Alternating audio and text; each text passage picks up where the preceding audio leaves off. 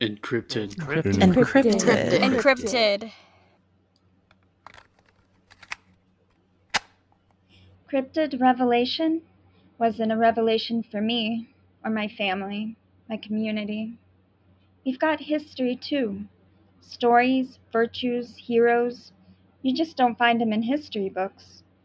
And if I'm being honest, I liked having the distance, being insulated, however limited, from people's perception and violence.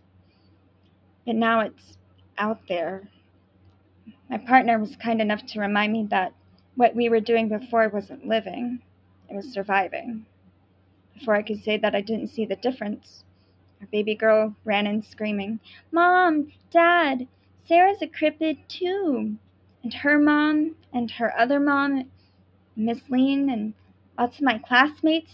Can I tell Sarah I'm a wolf? Can I? Our little girl was beaming with hope. I'll be damned if it wasn't contagious.